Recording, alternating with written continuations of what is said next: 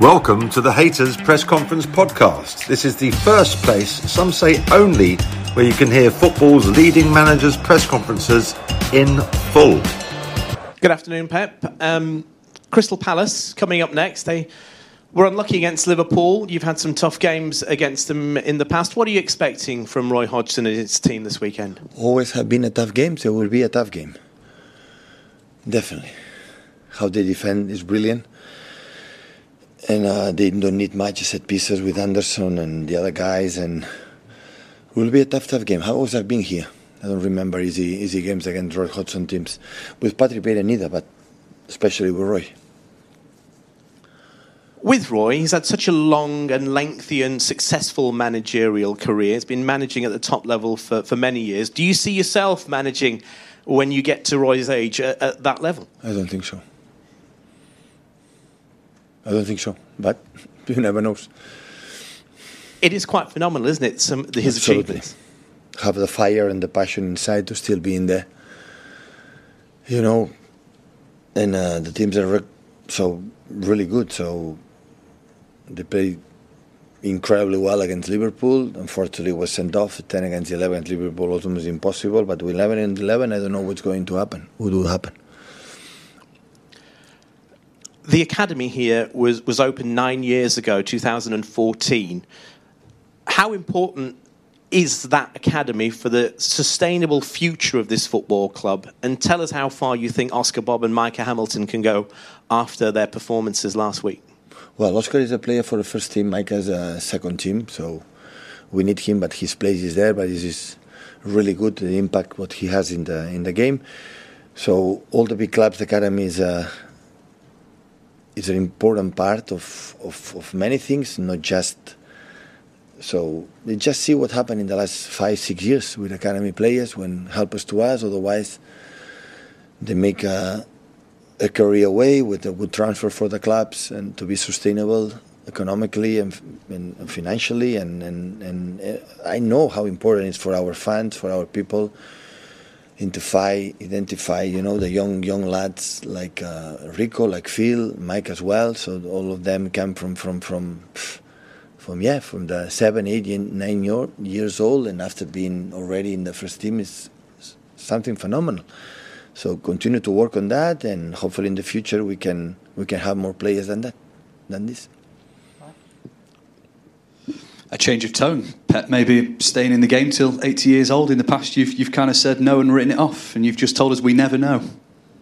About you staying in the game till the age of 80. You've told us in the past. No. I say I don't think so.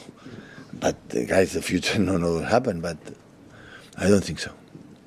Can I ask you about Jack Grealish? He told us in an interview last week that he recognises he's one of about 3 players that only has one position on the pitch, but wants to learn new roles. How much are you working on that with him?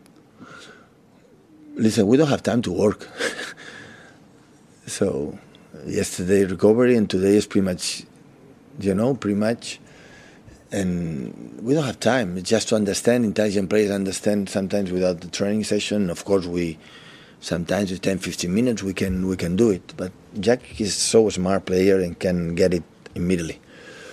So there is the option that he can play multiple positions, and I know that's something you like. Yeah, of course. The good players can play in different positions, can play in the middle, of course.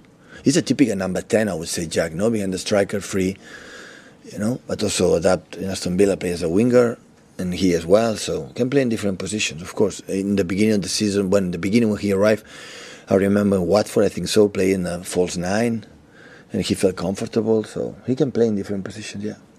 How do you assess him this season, from his form at the end of the second half of the campaign to perhaps a slower start in the first part of the season to 2 goals in his last 2 games? How do you view Jack Grealish? That's important, always with the man. So Jack has to demand himself, score goals, winning games, make assists. I know the quality he has, to keep the ball and give an extra passes. And after the next step is that. It's important the last 2 games to score goals.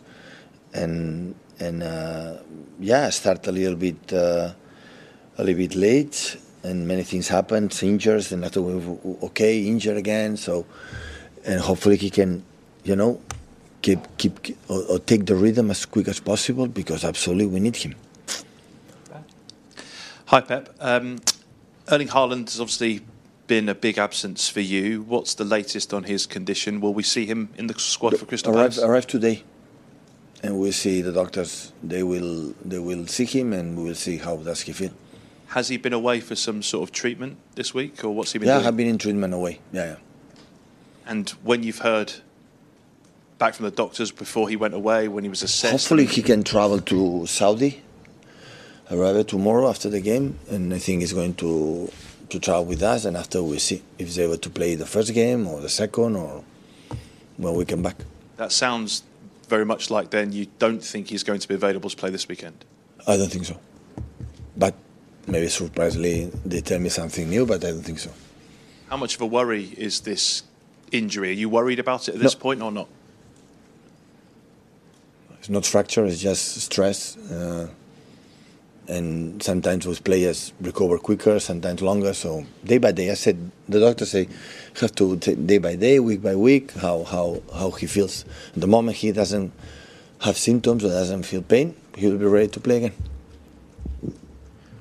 Pep, I wanted to ask, it was announced yesterday that Rebecca Welch will become the first female referee in the Premier League over Christmas, and also Sam Allison, the first black referee in 15 years. What was your reaction to that news? Excellent idea. More than welcome. Hopefully in the future can be more. Yeah, I mean, we see female referees at high level in the Champions League and in international football.